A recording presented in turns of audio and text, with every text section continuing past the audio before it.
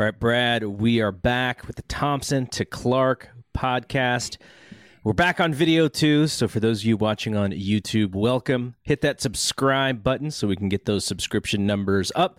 And if you're not on video and you're just listening to us through a podcast, give us an iTunes review. That will always help.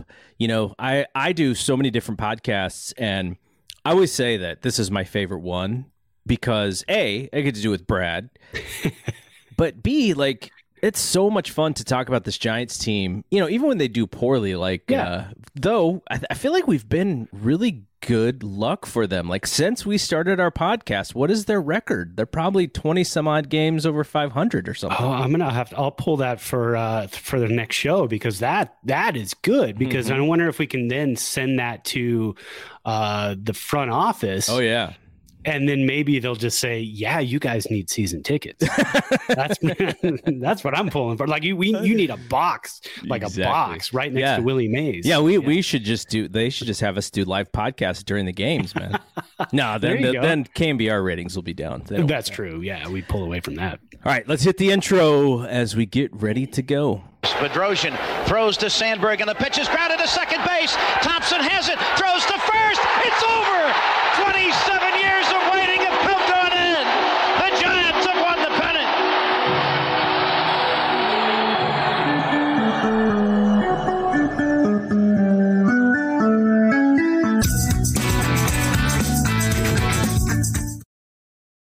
Thanks to Hank Greenwald for the call. Yeah. We haven't gotten in trouble for that one yet, but also... Don't go ahead. Oh, I was going to say, I love the cards. Those look like the mother's baseball cards, right? Yeah, exactly. Those are fantastic. The music, thanks to my buddy Justin Nipper, who put together the little ditty for us. And let's kick it off. But, you know, before we get into the baseball stuff, yesterday was Father's Day. Yeah. So what did you get to do for Father's Day? Well, I got to get up like I do normally around 7-ish because I just can't sleep in anymore. I don't know why. I'm getting old. Got to play a little FIFA on the PlayStation 5. That was kind of fun. Got to research a 4K TV. Didn't get to buy one, but I got to research it. Right. So that's close. Yeah. I mean, it feels like that's kind of the first step to getting one, right? Yeah. So I'm on my way. So I'm researching the 4K TVs. And then the kids made some eggs and spinach. So that was awesome. I always love that. That's one of my favorite meals in the morning. Had some coffee, and then we went on a hike. We did a pretty cool hike. We live South Reno. So if you go up to the Galena area, as you're going up and over the pass to by Mountain Rose to head down into Tahoe, there's some really great hiking spots on this side. Tahoe is only like a 30-minute drive from here, and that hiking spot is like 10 minutes from here. So we hit that. It was about an hour and a half. Had a little lunch out in the woods and had a good time. And then went out to barbecue at the in-laws' house last night. So and then the night before, brewery time with my dad. Nice. Which is always key. Yeah, he loves the beers. So we hit a brewery on Saturday night. So that was fun. Wait, so remind me, who went out to that area first? You or your parents?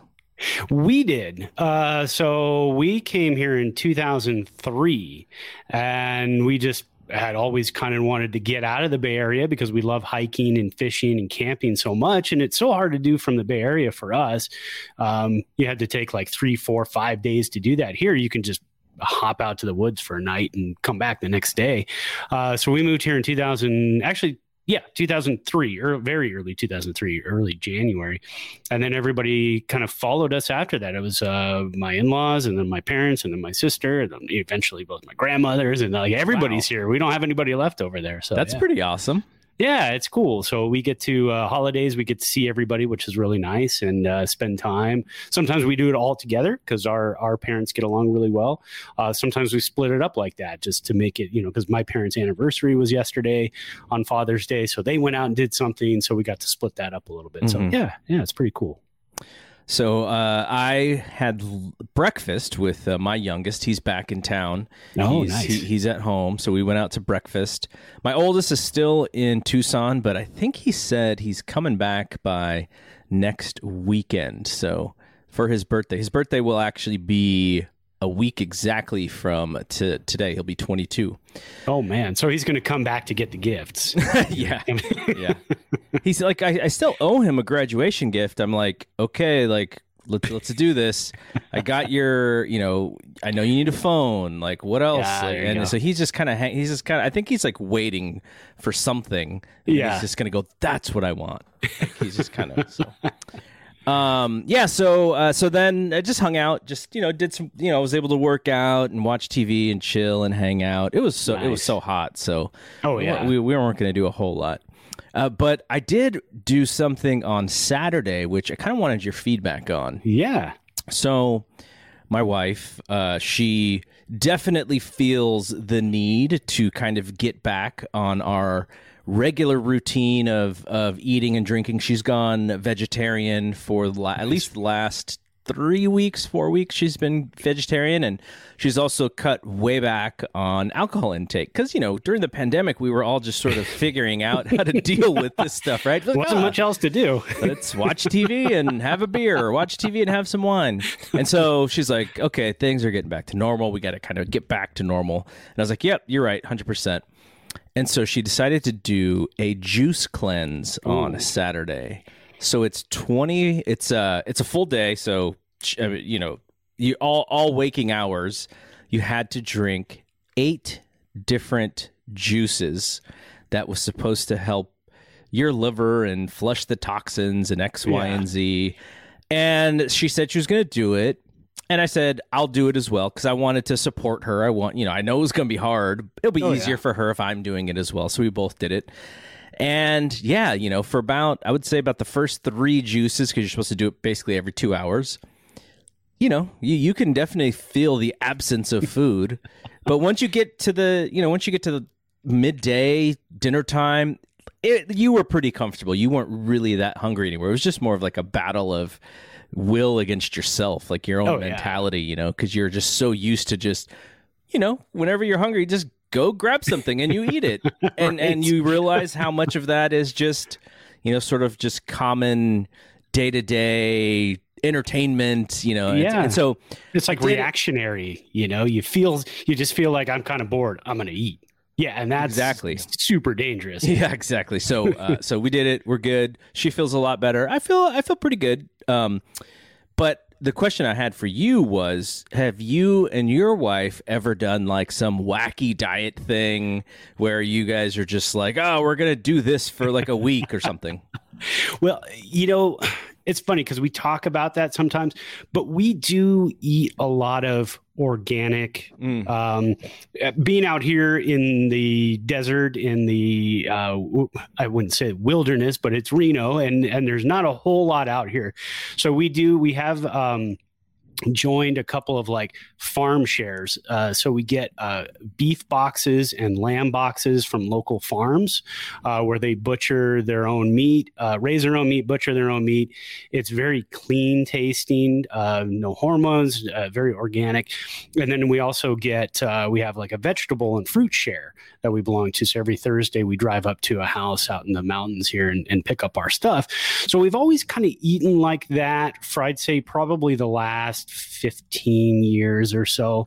But every once in a while, I love carbs. So I could wax a bag of chips in like one sitting, no problem. I'll go get the tortilla chips and my wife's gonna like, is that going to be a 2 sitting bag or a 1 sitting bag? I'm like, oh, I really hope it's only like an 8 sitting bag, but it ends up not being. So I know she's done some cleanses in the past. I didn't join her for those. I'm always nervous too because of the amount of cardio that I like to do. So I'm always a little bit nervous about it. But I have started, I'd say the last 2 months or so, and it has been working really well. I think for my metabolism, but I usually don't eat anything except for I have a cup of coffee. I usually don't eat anything until I'd say like 10 a.m. or 11 a.m. And I get up anywhere between 5 and 6:30 during the week. Like this morning, I was not hungry until after I worked out, and it was 1:15, and I had my first meal at that time. So you this kind of like a intermittent fasting kind of deal.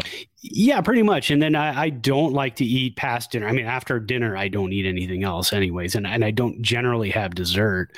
But, again, I have I've got my vices. I've got my carb vices. And so that happens. And she likes her wine and stuff. We don't have too much of it. But yeah, I have thought about doing some of the cleanses. I just didn't know, so it's like a day of not eating, right? It's just, it was all juice. And I've also done cleanses where you could have like a very small salad, but you're having like a small bit of apple juice with something around. There's all different ways to do it. But this was pretty engineered for specifically what Crystal wanted. Now, who knows if they even work, right? There, some of it may be what we call dudes create bro science, right? I don't know what it is on the female side, because this was an all women company who had created these cleanses. But it was kind of cool. So we're going to lead from healthy eating and cleanses and all of that into straight into it. And then we'll get into baseball. We got all the day-to-day life stuff out of the way, and then baseball. We like to connect with people out there. So I mean, if you're listening to this or watching this and you want to throw onto any of our Instagram posts, have you tried any of these things? Have you tried any some fasting? Have you tried any of the cleanses and stuff? Yeah, we like to connect with people. We're all humans. We all like to try different things, and, and we don't just sit and watch baseball all day. We have lives, and we like to do different things. So we also like to drink. Yeah. So in this conversation, I'm still going to have my drink when we do this show, because it's a big part of our show. But I have pulled back. It was getting pretty ridiculous to where like it just felt so normal and casual to have a drink like every night while watching TV. And I was like, okay, that's supposed to be a little bit more special than it is. Like, it shouldn't be so casual. So I am pulling back, but I do want to make sure that we still have fun on this show, and we talk about it. So what are you drinking today? So, like we talked about too, it was a Father's Day weekend. So had my beers at the barbecue last night, had my beers at the brewery on Saturday night. So I always like to kind of kick it down a notch after that. This is the Summer Break from Sierra Nevada Brewing Company, one of my favorite brewing companies in the absolute world. Actually, I mean, they are my favorite in the world. It's a session hazy IPA. It's only 4.6% alcohol. So it's real light in straw, kind of straw colored. It's very good beer. And I like during the summer, when it gets hot, I like to hit these beers because I'll be the same as you. And sometimes I'll feel like, I have a drink every night. Yeah. But if I'm having like a 4.6% 12 ounce beer, okay, then I feel fine afterwards. I'm still awake, go to bed with no issues, and it's all good. So during the summer, I just bought a 12 pack of this, and we're going camping this coming weekend. So I like to take this with me camping, because when you're sitting around and we're actually going to Tahoe, so we're going to be just a mile walk down to the beach, and I'll bring these down to the beach with me in a backpack, and then you could sit near the water and have a couple of these and still feel pretty good afterwards. So yeah. So we should mention that you are going to be away next weekend, so we may have to have a guest co-host who will have to fill your shoes. I have an idea about 2 actual co-hosts, but I need to kind of clear it with them before I announce anything. But I have an idea to, you're going to be off. I want you to feel 100% free to go do your thing and to not have to worry about coming back and doing a show. So we'll get someone to fulfill your shoes and do something next week so that you can enjoy yourself. As long as it's not Lou Gehrig. Yeah, exactly. Because I may not get my job back if that happens. So.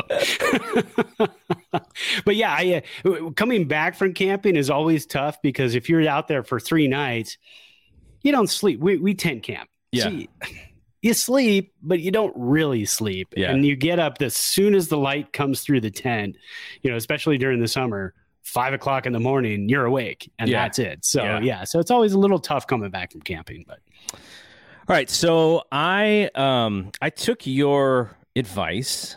I think you even mentioned it. I don't know if you mentioned it on the last show that we did, but you shared a glass that was one that you used specifically for bourbon. There you go. And so as a kind of like a Father's Day gift for myself, I quickly went on Amazon. I think it was Saturday night. I don't remember when I texted you, but I was like, what are these glasses called again? I think it was Saturday. Yeah. So Saturday night, and this is why we use Amazon and why people will continue to use Amazon. They literally came yesterday. So I had the glass, and I was like, I want to show people that I got my glass. And then Crystal had bought, there's these ice cubes trays that basically have the ice cubes kind of not quite perpendicular, or actually they might be perpendicular to each other. And so when you put it fits perfectly in this glass. Because I also have the spherical ones, which would be a little bit too big for this. Right. So she had purchased that for me without even knowing that I also bought these bourbon glasses. So have the new ice cubes, have the new glass, and then I bought a bottle of small batch Elijah Craig Kentucky straight bourbon whiskey. So I also I guess that's also a little bit of a Father's Day gift for myself. Well, it says right there it's the father of bourbon. So yeah, there you go. so yeah, it's very, again, I have to apologize for my lack of taste buds when it comes to this stuff, because most of the stuff that I buy I enjoy, and I enjoy this. And I think we've talked about this before, but what I've been doing lately is I've also been adding a little bit of water to the bourbon in addition to the ice, because I would sort of do one or the other, but now I do both. I just feel like the water, and I don't do it for dilution reasons, I do it for flavor. I feel like the water kind of expands the flavor for me a little bit. I don't know if that's true or not, or someone may call me out and go, "Oh, that's more bro science." But I enjoy it that way. Well, we've talked about it before, and I had read a good article about that, and they basically kind of use the analogy that when you go outside, like here, it's very dry in Nevada. You go outside and you can smell things, but after it rains, what you can smell is everything: the grass, the street, the plants, the soil.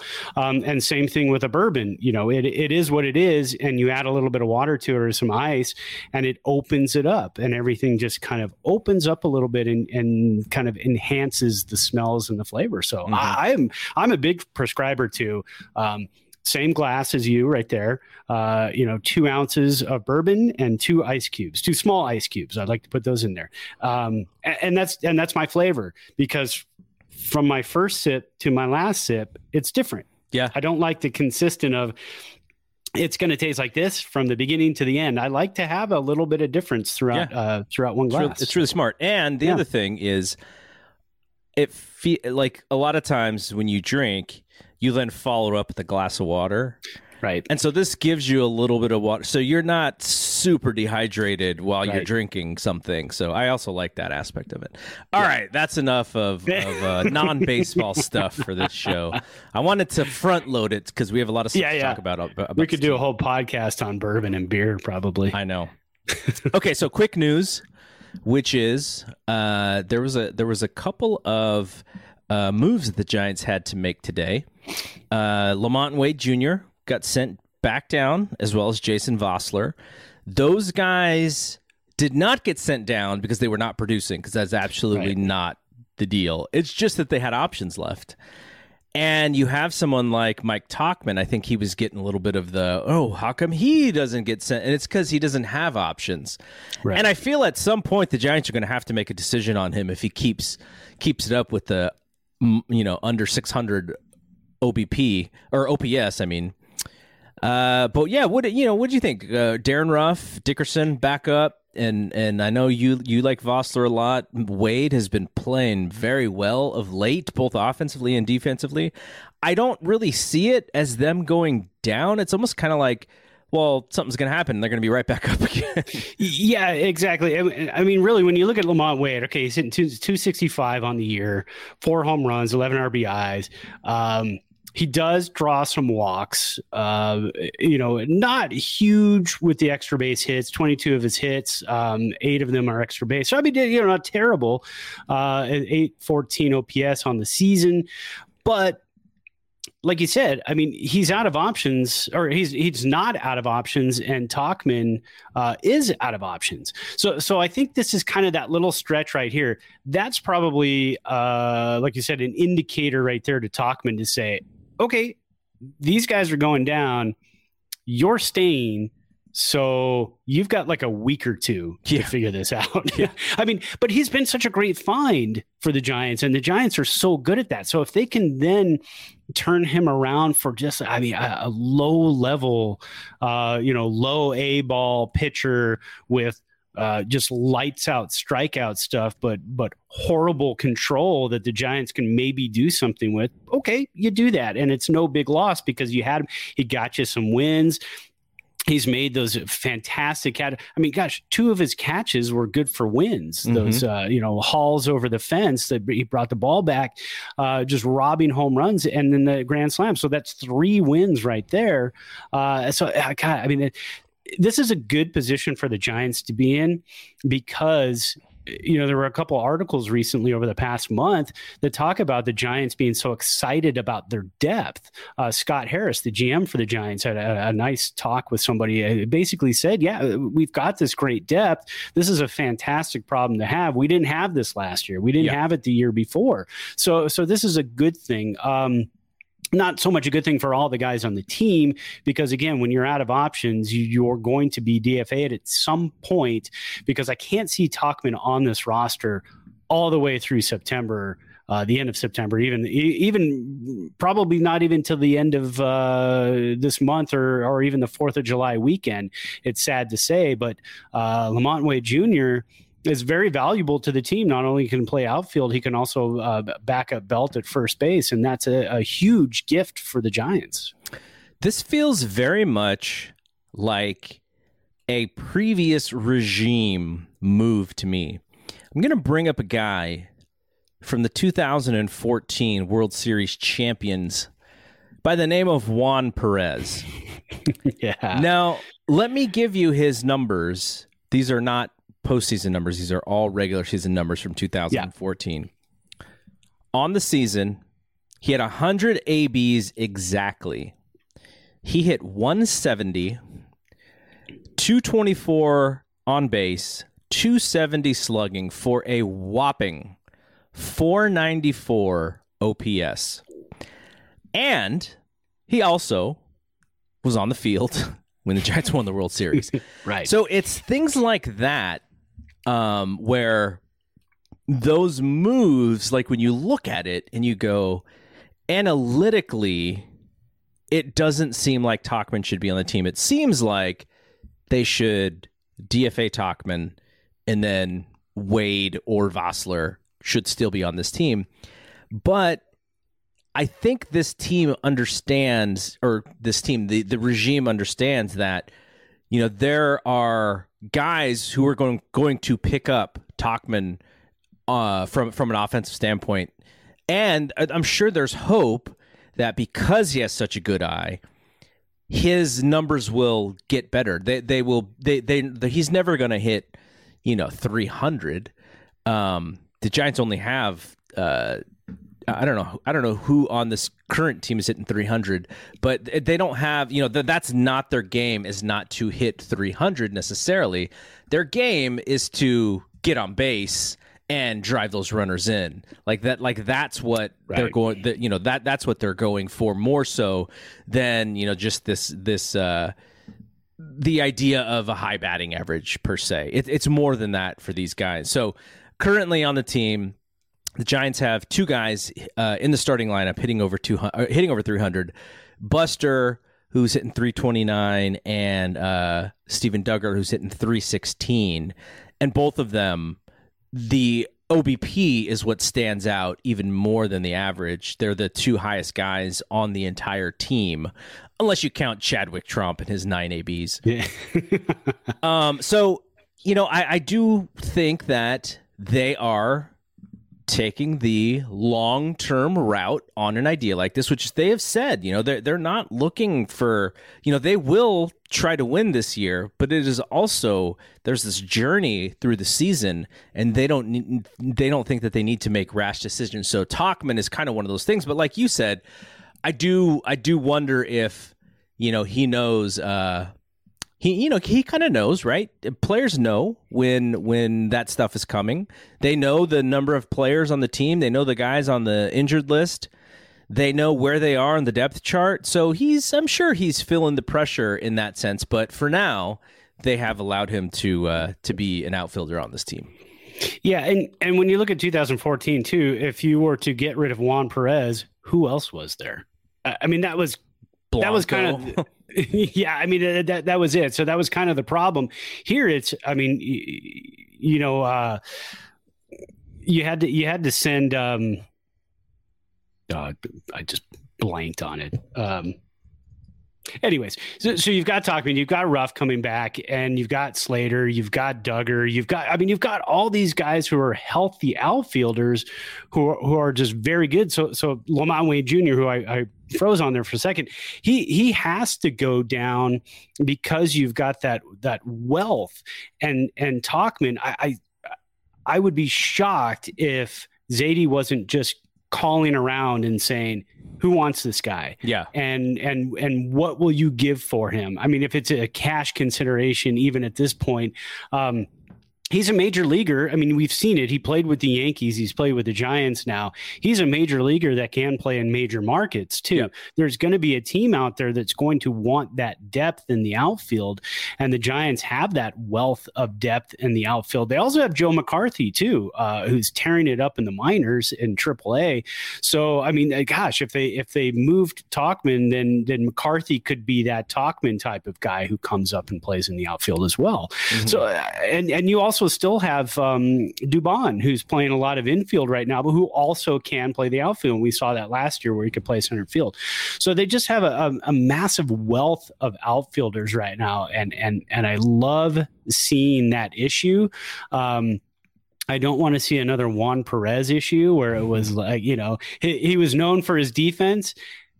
And then in the 9th inning, he almost cost them the World Series. God, so, just everything getting kicked around out there in the outfield. So it was a bit rough. It's good with the depth part when you don't have to sign Travis Ishikawa to play left field. You don't have to tell Belt, you may need an outfielder's glove. And this dude is like, come on, guys, really? Right. So, they have bodies and they're utilizing them like a puzzle pieces to a larger puzzle. And then when La Stella comes back, which is going to be hopefully soon, we were told early July, but I haven't heard much on him lately. But when La Stella comes back, that adds another infielder, pushes Dubon back to the outfield, possibly. But again, Dubon can play everywhere at this point. Not fantastically, but he can play everywhere at this point.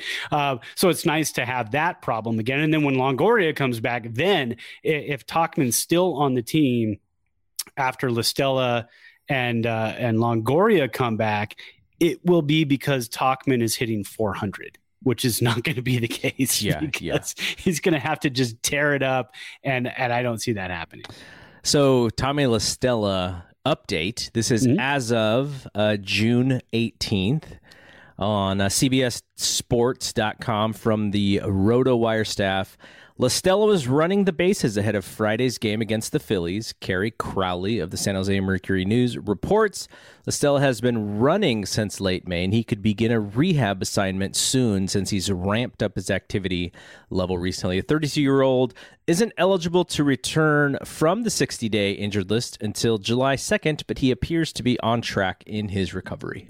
So there you go. Clearing a 40-man roster spot to get La Stella on. It's either going to be a relief pitcher. I mean, a lot can happen between now and July 2nd, and we know that. I mean, injuries happen, things happen. But if the Giants stay the course they're on right now, no injuries happen, I could see at that point probably a Tauchman move at that point to clear a 40-man spot to bring La Stella back in. So. And the Giants are pretty smart about this. I'm sure they know who they can designate if they want them to come back and what the risk is to throw them out there and what teams would be into these guys and not. Though they're going to have a rep pretty soon, like the Dodgers or like the A's, where if those teams cut a guy, you're like, they have a lot of players, and so if they cut someone, it's probably a good player just because of that 40-man thing. So that's also possible. Yeah. Oh, okay, sure. Let's talk about the week that was, which was a very successful week. We mentioned, because we recorded one day late last week, that I went to Monday's game, and they won that game. So they come back Tuesday, and they did not play very well. No. And they got saved by a great grand slam by Mike Yastrzemski, and you sort of blink, and this guy's got 9 home runs now. Like he's still hitting for a pretty low average, but you know he's got 9 home runs. I'm looking at his on base here. Where is he? Yeah, his on base is up to 342. So yeah. Decent, not great. It'll improve once his batting average goes up. He's just under 500 for slugging, but he's got 9 home runs now. So he is actually becoming a really good player in that lineup again. After last year, I don't remember what he finished in the top 10 in MVP or whatever, but he's back to sort of being a threat, which is great to see. He's been a little dinged up this year. He went through the whole mustache phase, but it's great to see him get back. But that was like one of those moments for the year where, you know, every Giants team that has been really good has one of those moments where you're like, you know, probably going to lose this game, and then they come back and win, and you go, wow, like that's really like they really fight. I remember for that 1989 team, this was on their year in review video or whatever. Like there was a game in Cincinnati where like they were like down like 9-1 or something, and all the regulars are out of the game, and they come back and win the game, and it was like this moment that you could go, okay, this is going to be, you know, this was meaningful for the season. I feel like this could be one of those games if the Giants continue to play well, because they had no business winning this baseball game.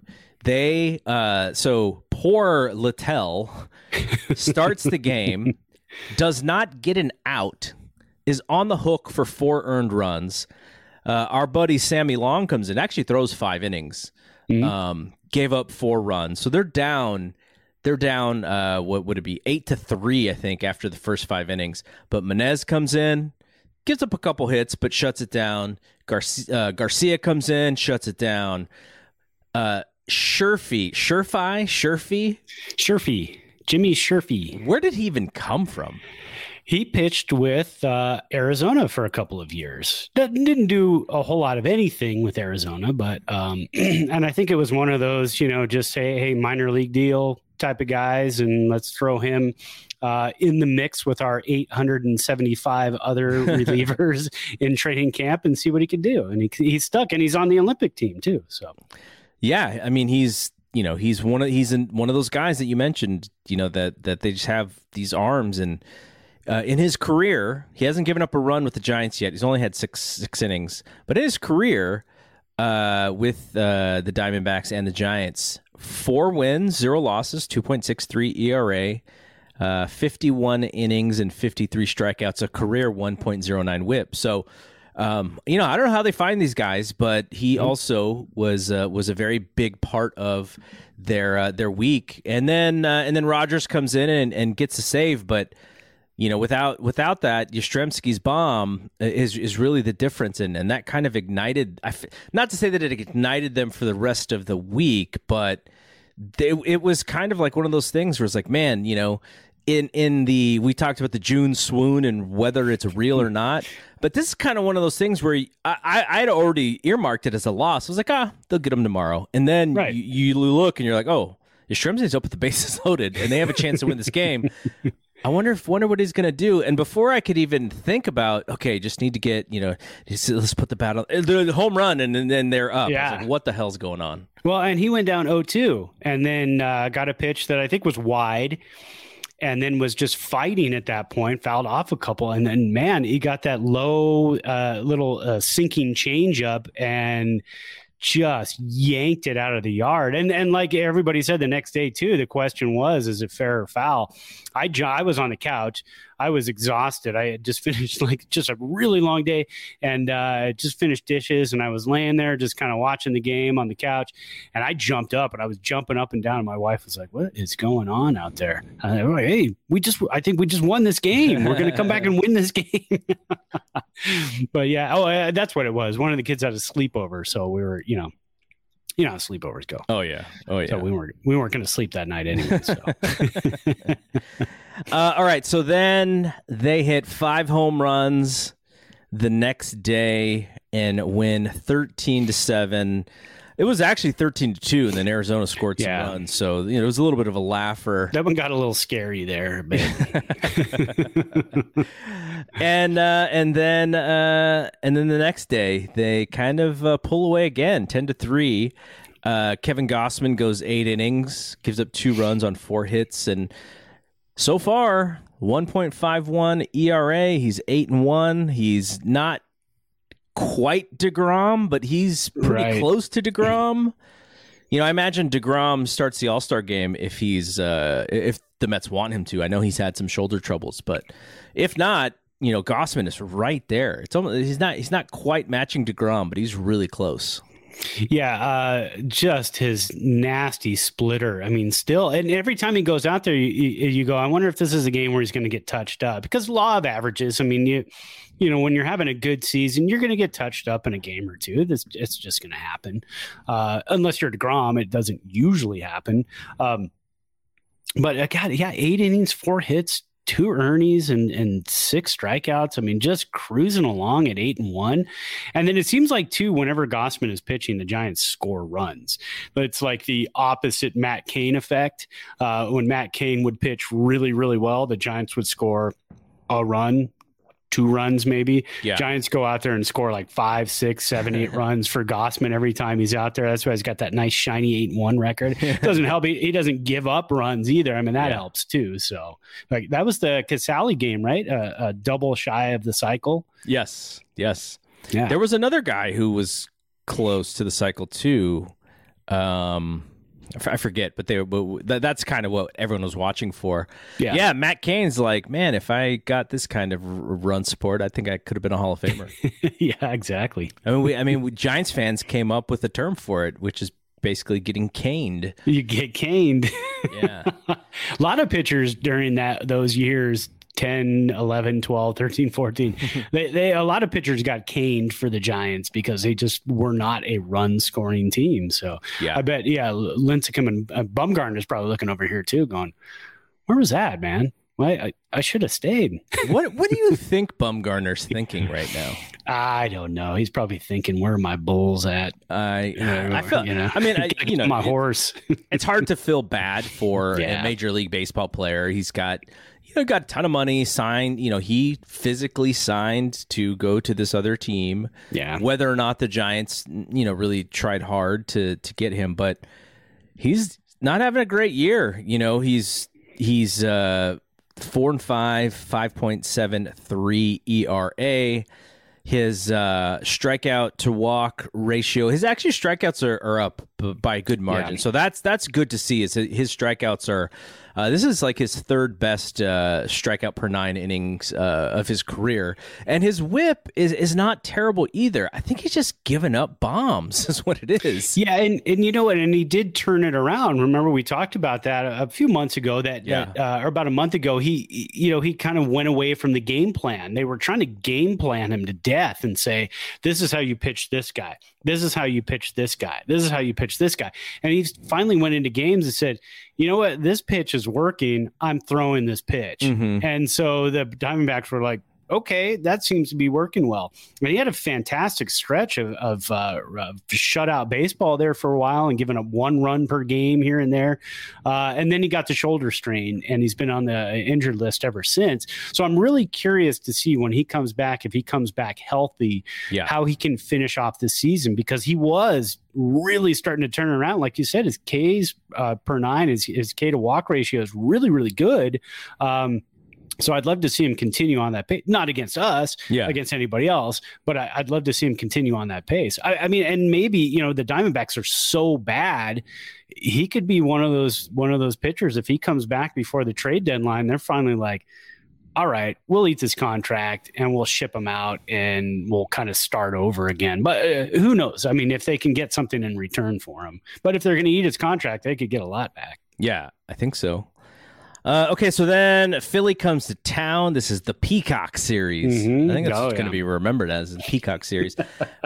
Game 1, you know, nothing too heroic, but Johnny Cueto throws a half-decent game. Giants don't hit very well. They only get 6 hits all game, but those hits are at the right moment. Wade has a triple, Belt hits a homer in the 5th, and like that's literally the end of the scoring, and the Giants win 5-3. Well, who gets the save in that one?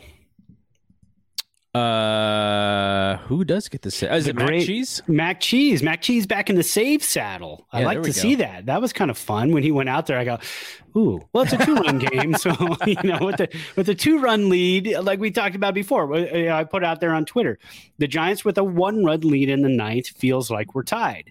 The Giants with a 2 or more run lead in the 9th feels like we're blowing them out, because we can usually get in there and, you know, give up a run and okay, no big deal. Mac Cheese throws one right down the pipe, solo shot. We're still up by 1. So I like to see him in those situations.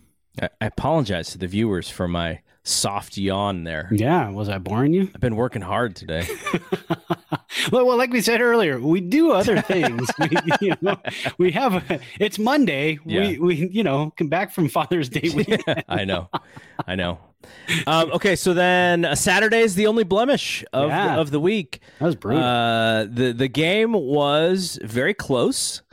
It was tied 6-6, and both teams were just hitting bombs. And then the Phillies pull away 6th, 7th, and 8th. They score runs, 7 in those 3 innings, and they pull away 13-6. This is actually the game that I caught the most of, unfortunately, for the Peacock series. But you know, not a whole lot that went well in this game outside of the early offense. You know, they were just kind of going back and forth. Alex Wood, he started the season very well. Yeah.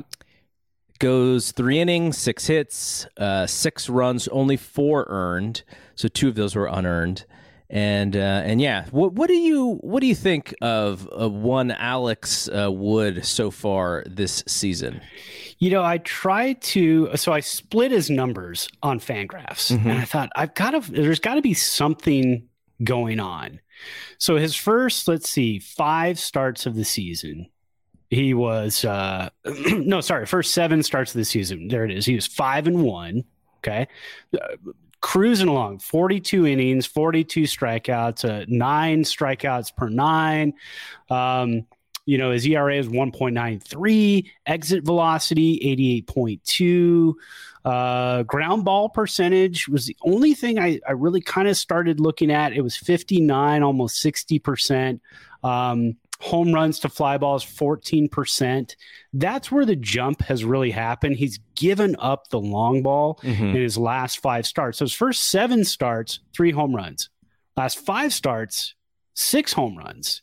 So he's really starting to just give up the home run ball. So when these guys are getting the ball in the air, it's going out of the yard. Is it because it's warming up? Don't really know. But when you look at the exit velocity, it's only 4 miles an hour more. It's not tremendous. I mean, they're not tattooing him. And then when you look at his Ks per 9, right around the same, 8.63, 9 in his first 7 starts. He's definitely walking more, a little bit more control issues. I think he can kind of reel it back in. He's got that funky delivery. He is a left-hander. You are going to get those favorable matchups where you're facing left-handed heavy lineups. I think maybe the Giants start to play with that a little bit more. I didn't pull his splits on versus lefties versus righties, but you can just really see when guys are elevating the ball against him now, it's going out of the park. Earlier in the season, it was not doing that. Again, weather change, I'm not quite sure, but I think if the Giants can line him up more against those lefty heavy lineups, they might have a little bit more success with Wood going forward. And then Sunday's game on Father's Day, they win going away again, 11-2. We get Sam Long, who actually started the game, goes 6 innings, gave up 2 runs, so he got the W. And Littell, so they kind of flip-flopped. Littell came in after him, and he actually got outs this time. Yeah. And then Sherfy and one of your faves from before this season even started, John Brebbia. Yeah. The nasty beard. Everybody's got a real big, long beard on this team. You notice that? Connor Menez, Littell, Brebbia, just all nasty stuff. Yeah, I like him. I mean, he's one of those guys coming off of Tommy John. It's only been a year. How far have we come, huh? Since, back in the day with Tommy John, it was like a year and a half, 2 years or whatever. And then it got down to about a year and a half. Now it's like a year. And these guys are coming back and just throwing gas. I know. And again, another problem for the Giants is having a wealth of arms in the bullpen and in the minors, guys you can interchange and move around. That's why I like Sherfy so much as well. Another guy you can just plug in there. Connor Menez had a little bit of a rough week. We expect more from him. Giants expect more from him. He does. I know that. So again, once this bullpen kind of dials it back in, I think, this is a really tough team to beat. We talk about, the week they went 6-1 on the week. So they started the week with a game lead over the Dodgers, and they finished the week after going 6-1 with a 1.5 lead over the Dodgers. So, really, you've got to just keep. If you're going to win this division, you cannot stumble. Because what jerks those guys are. I'm telling you. And they started with a 3-game lead on the Padres. The Padres played like garbage. Yeah. But then they turned it around, and now they only have a 5-game lead. So they went from a 3-game lead to a 6-game lead on the Padres to now a 5-game lead on the Padres. And then they go to Anaheim. Giants go to Anaheim for 2 and then come back home next weekend for the A's, which will be a tough matchup because the A's always play the Giants very, very tough, and it's at Oracle. So who knows, man? It's going to be a really tough week. I know that. Okay, so let's talk about the player of the week here. Yeah. And I'll let you break down your ballot here. And let's get it. Who's player of the week? All right. Coming in last place with 0% of the votes. This hurt me. This kind of hurt me. Jimmy Sherfy didn't get one single vote from I don't think anybody knew who he was. I know, but I threw him out there because he got his first W of the season. He was a big part, like you said, big part of the week. 4 games out of 7, 4 innings pitched, didn't give up a hit, didn't give up a run, only walked 1, struck out 3, got that W. So I threw Jimmy Sherfy out there, and everybody threw him back at me. And they said, no, I don't think so. 0%. Second place, Brandon Belt, 27% of the vote. So that means we had a big winner. Brandon Belt, 604 with a 604 WOBA this week, 429 average, just tore it up. 3 home runs, 6 ribs, 8 runs. He stole a base. The draft stole a base. He beat out an infield hit. He did. Too. Yeah. He had 8 extra base hits on the week. I mean, that's tremendous. Yeah. And then coming in first place, the great Baby Yaz, Mike Yastrzemski, with the 73% of the vote. 470. Well, there's the mustache. Look at that. Yeah, I wanted to have a mustache photo for him. That's a great shot right there. 474 WOBA, 321 average, 3 home runs, 11 RBIs, 8 runs, and that game-winning grand slam that got me off the couch, and I'm sure everybody who is watching off the couch. And that is your player of the week, Mike Yastrzemski. I think that's his first for us, right? I think so. I believe it is. So. Yeah. He's had a rough year, but he is turning it around, like you said earlier. So yeah, I tried to bias the vote there at the end, and it did not work at all. Did you voted for Belt? Yeah, I mean, there you go. Voted for Belt. Like, there's Bronye West right there with his girl Kim K. When I first saw that, I thought he's kind of yoked up. So I wrote back to you. I go, "Oh, that Vin Diesel? No." But he looks. He's got a low cut Yeezy shirt. I didn't know, man. I mean, talk about low cut shirt. I mean, they're both wearing low cut shirts. But come on. There we go. Yeah, I was trying to bias that vote, but it didn't work at all. Brandon did not come close to winning. Well, I did. I got a disclaimer. I did vote. I got mad for nobody voting for Sherfy. I didn't vote for him either. I voted for Yaz because, guys had a rough beginning of the season. I had to throw him some love. By the way, what did you think of that Peacock experience? I thought it was cool. I spent probably 45 minutes on the phone with my parents on Friday trying to get them hooked up with it. So here's the deal. They're Dish Network customers. And if you're a Dish Network customer, you don't get the Giants games. Oh, wow. If you live in the area, because they're in a dispute with NBC, whatever it is, NBC Sports, I guess, whoever the owner of the whole thing is. So they're in a dispute, so they don't get the Giants games. There's no NBC Sports Bay Area or California on Dish Network. So I texted them. I said, hey, the games are on Peacock. You just have to sign up for that free account, and you can hop right in. Boy, was that confusing. It was a whole layer of, do I do this, and where can I watch it, and how do I watch it?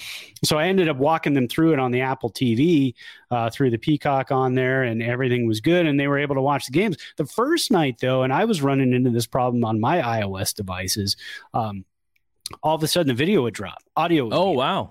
Yeah, and then everything would come back for about 5 minutes, and then the audio would drop. And it would just be the video. And I thought, well, they have a really bad service where they're at up in the mountains. So I thought they're having a hard time. No, I was having a hard time too. But then Saturday, nice and clean. Sunday, nice and clean. No issues. I thought it was cool. I love John Kruk. So anytime you can get 2 big teams like this together, Giants and Phillies, 2 big markets. I mean, you're talking 2 top 6 markets in the nation. You get those 2 together, and you get John Kruk with Mike Krukow and John Miller.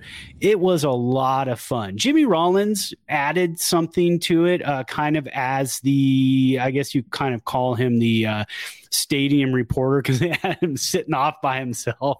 Just he was actually in the Bay Area doing the broadcast. Oh, wow.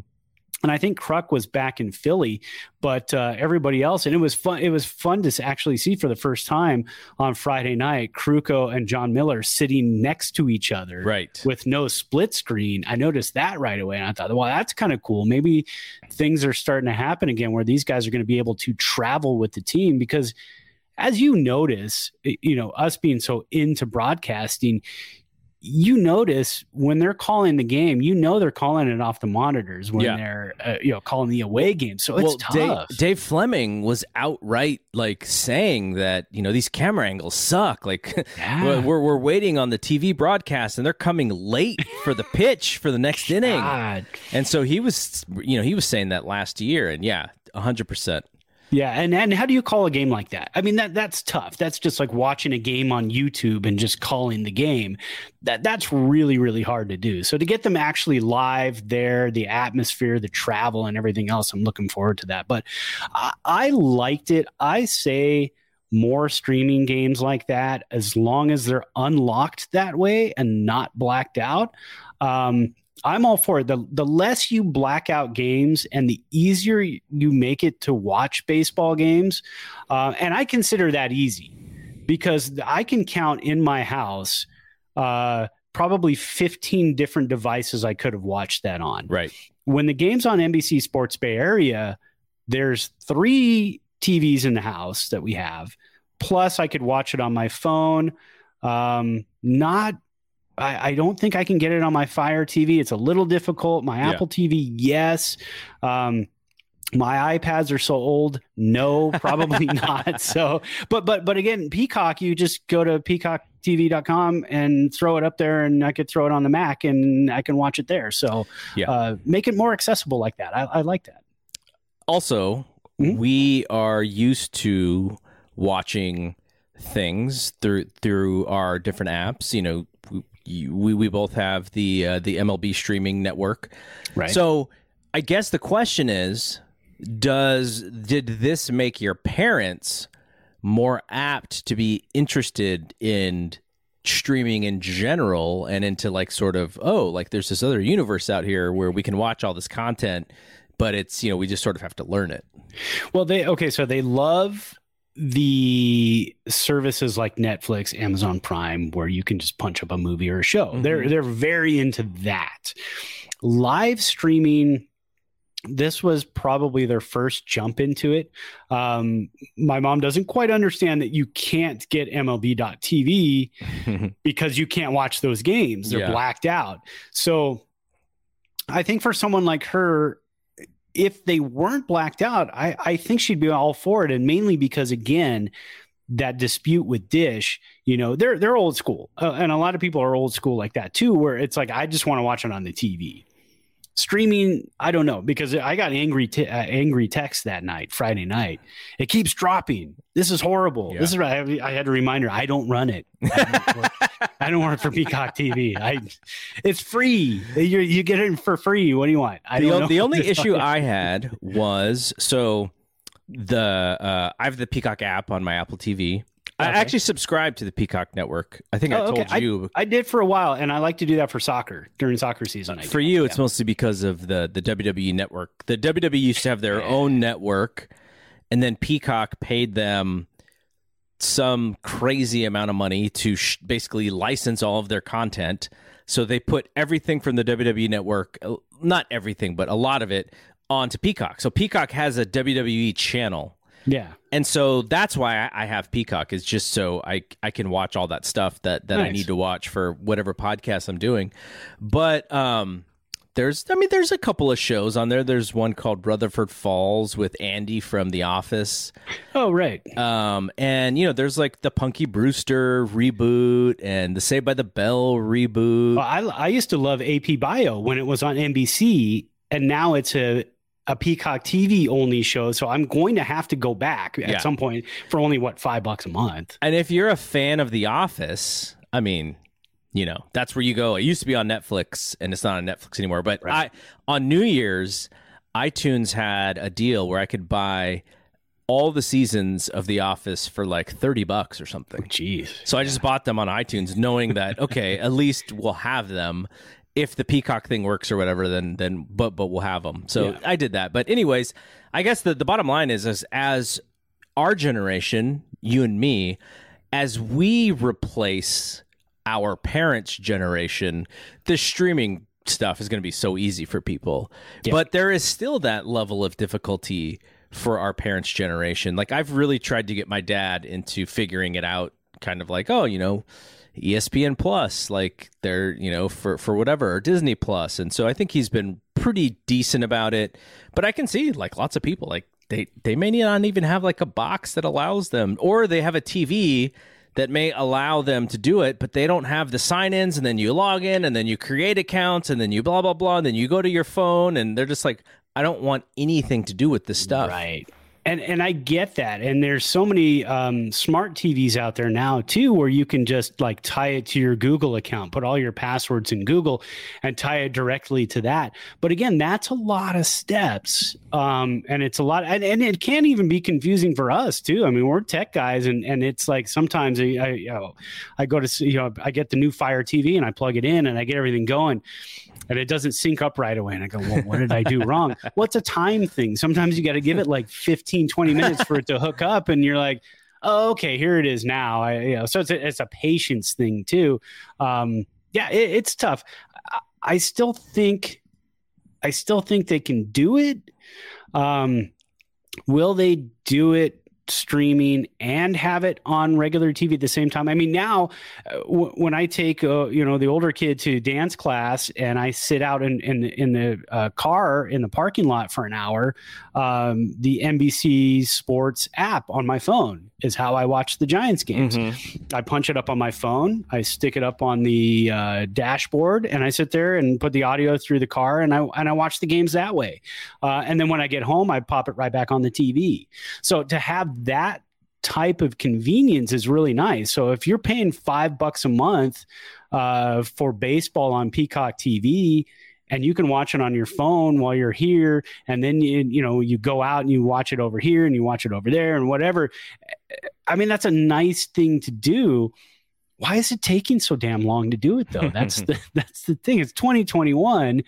Streaming is everywhere. That the pandemic showed us anything, that everybody can stream from your home all day long, and you're not killing our network. So yep, exactly. All right, man. Let's we're already at an hour. Wow. Okay. Wow, let's speed the rest of this show up because we don't want to go too long.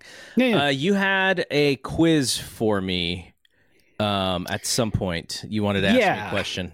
Yeah, I just kind of had a fun one. I want you to give me the top 2 players in batting war. For the Giants or for all the of Giants? baseball? Yeah, just for the Giants at this point of the season. I'm going to go Posey and Crawford. Yeah, it's not a tough quiz. I didn't say it was a tough quiz. I said it was a quiz. I just wanted to see if you got him. So yeah, Buster Posey, 2.7 WAR at this point of the season, and we said early on, when in the offseason, when we were talking about his Hall of Fame candidacy, mm-hmm. We basically said it had to be like a 3 or more WAR season to punch him up into that top level of Hall of Fame candidates.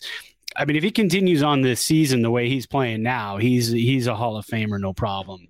And you were much higher on his season this year than I was, so kudos to you for calling it for Buster. Yeah, he's still not playing a ton. Like he's playing 2 out of every 3 games or whatever. But when he's in that lineup, he is producing, and he is he's their best player. Like I know Crawford is having a great season, but Crawford's still hitting 250-ish. Right. But he's playing dynamite defense. Buster is always been the much better hitter, and he's showing it this year.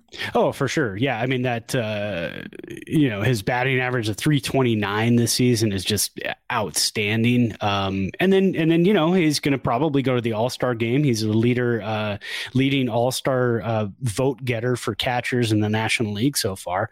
Brandon Crawford, 2.4 WAR, hanging in a second. All right. Give me your top 2 pitchers. Again, I didn't say it was a tough quiz. I just wanted to. I mean, unless this is a trick question, it's got to be Gausman and DeSclafani. It is. Okay.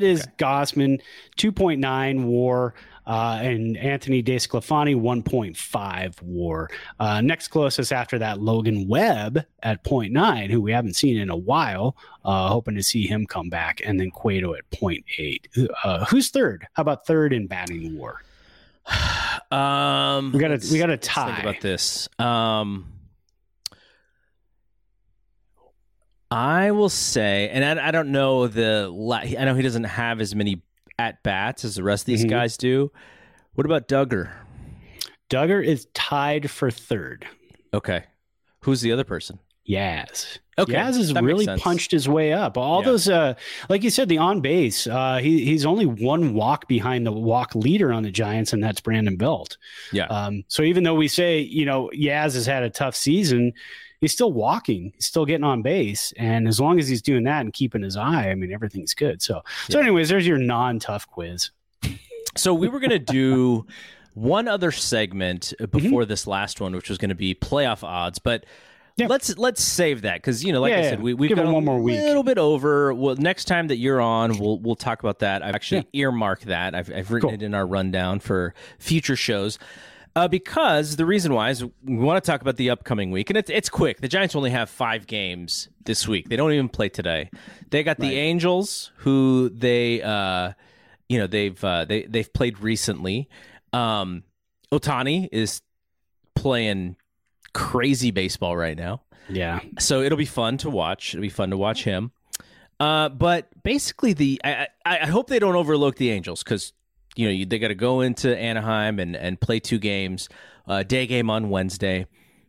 But I would imagine all the players are really earmarking this A's series on the weekend.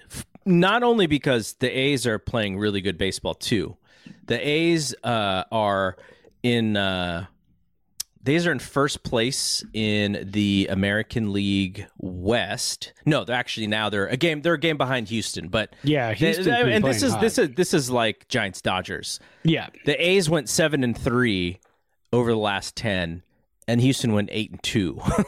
So Houston's won 7 games in a row. The difference, if you're kind of looking at this, A's may be doing a little bit of a smoke and mirrors routine when it comes to the run differential. The Astros are a plus 112 and the A's are only a plus 29. Whereas Giants-Dodgers, Giants are plus 90, Dodgers are plus 103. So, A's are a really, really good baseball team. They don't give up a ton of runs, and they have an okay offense, but I feel like I don't have stats to back this up. I don't have anything other than my memory to say that they always play the Giants well, and the Giants have to come out and play really good baseball to hold court at home and in front of, I'm guessing, 3 packed houses at Oracle Park.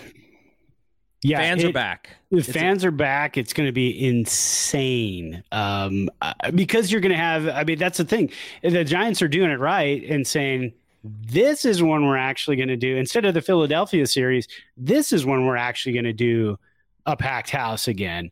I have a feeling. I mean, and it's going to be a packed house because you've got A's fans who are also itching to go to a good ballpark. Sorry, A's fans. So they're going to want to come over and see the A's play the Giants, and then the Giants are in first place. And technically, whenever that happens, you sell out ballparks, and especially with the Giants, it's a fan base that does that, and that's every fan base. I mean, really, there are very few ballparks in America, baseball, that sell out in June when your team is in last place. There really aren't any. So, it's going to be crazy. So you got Friday night, you got fireworks night, welcome home fireworks night. Then Saturday night is kind of odd because it's a 7:00 night start. I mean, the Giants don't usually start at 7:05 anymore, but that Saturday night, and that's Yaz bobblehead night right there. There you go. And then what do you got on Sunday? You got Kids Cap Day. So you're back to having all the promotions and everything. And not to look too far ahead, but then they go to LA for 2 right after that. So this is a really, really tough week. And I know we've said that a few times before, but going to Anaheim where they're playing good baseball with the DH, Giants are going to have some flexibility there because Buster Posey will get to DH one game. Hopefully they let him DH, and then home for Oakland. Man, that is a really tough. Even though it's a short 5-game week, that's a tough 5 games right there. Yeah. So this is every week is a test, and you kind of try and figure out what you learn about this club. Yeah. And the Angels games, I wouldn't consider them necessarily a test, but they kind of have to take care of business. Those A's games are a test. Yeah. They need to continue to play good baseball, or else the A's will come in and snake a couple of those games. Okay, so last thing here.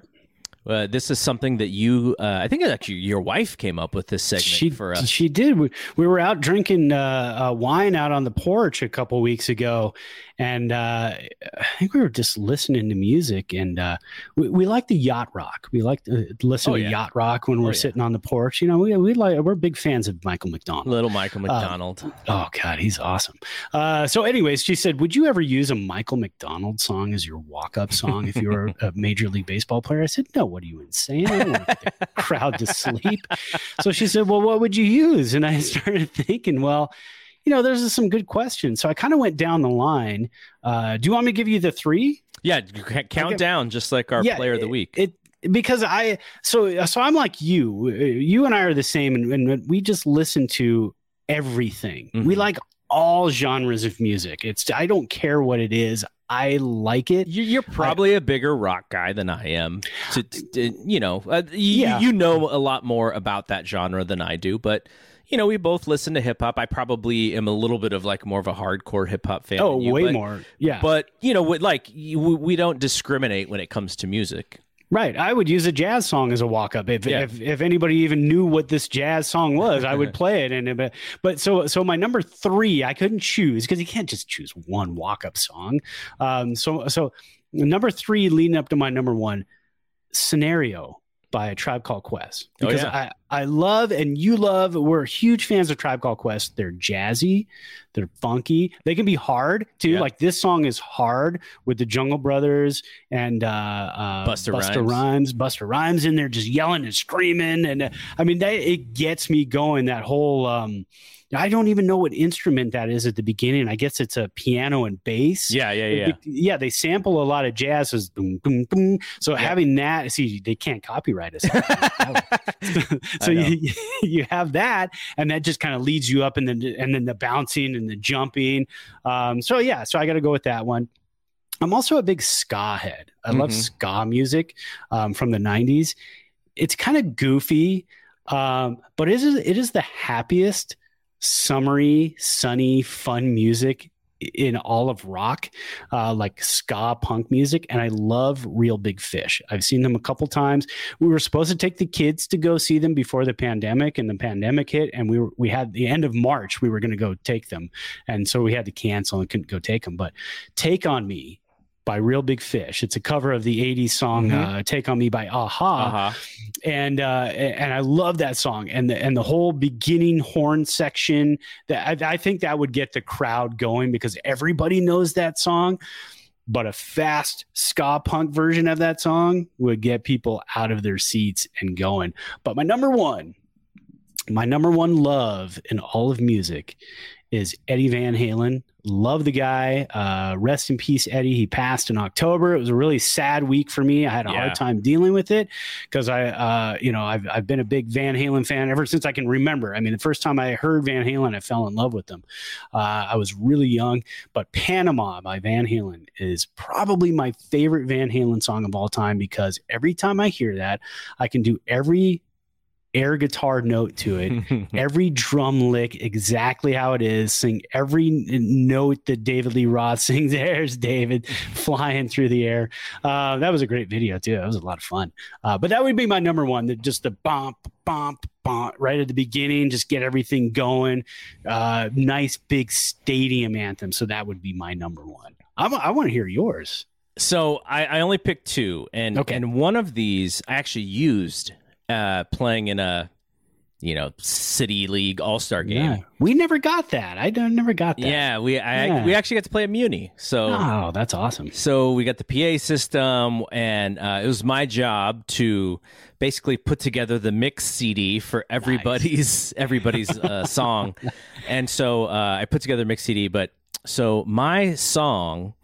And, you have to understand the time frame. We're talking late 90s, and I mentioned the pro wrestling thing, and my walk-up music was the Stone Cold Steve Austin thing, which you get the glass breaking, and then, crunchy, heavy guitars. Yeah, exactly. Yeah. And so I used it because I was like, okay, nobody's going to use this. Like, people will use these old hip hop songs, these old rock songs. Like, no one's going to use this. So it'll kind of sound interesting. But that was what I used back then. Now, when you told me about this, I thought, okay, because if you have played baseball, you have thought about this question. Yes. And you've thought about this question for the extent of you're playing baseball. You're like, oh, what if, you see Brandon Crawford picking songs for guys. Like, that's a big deal for these guys, right? Crawford's like the DJ.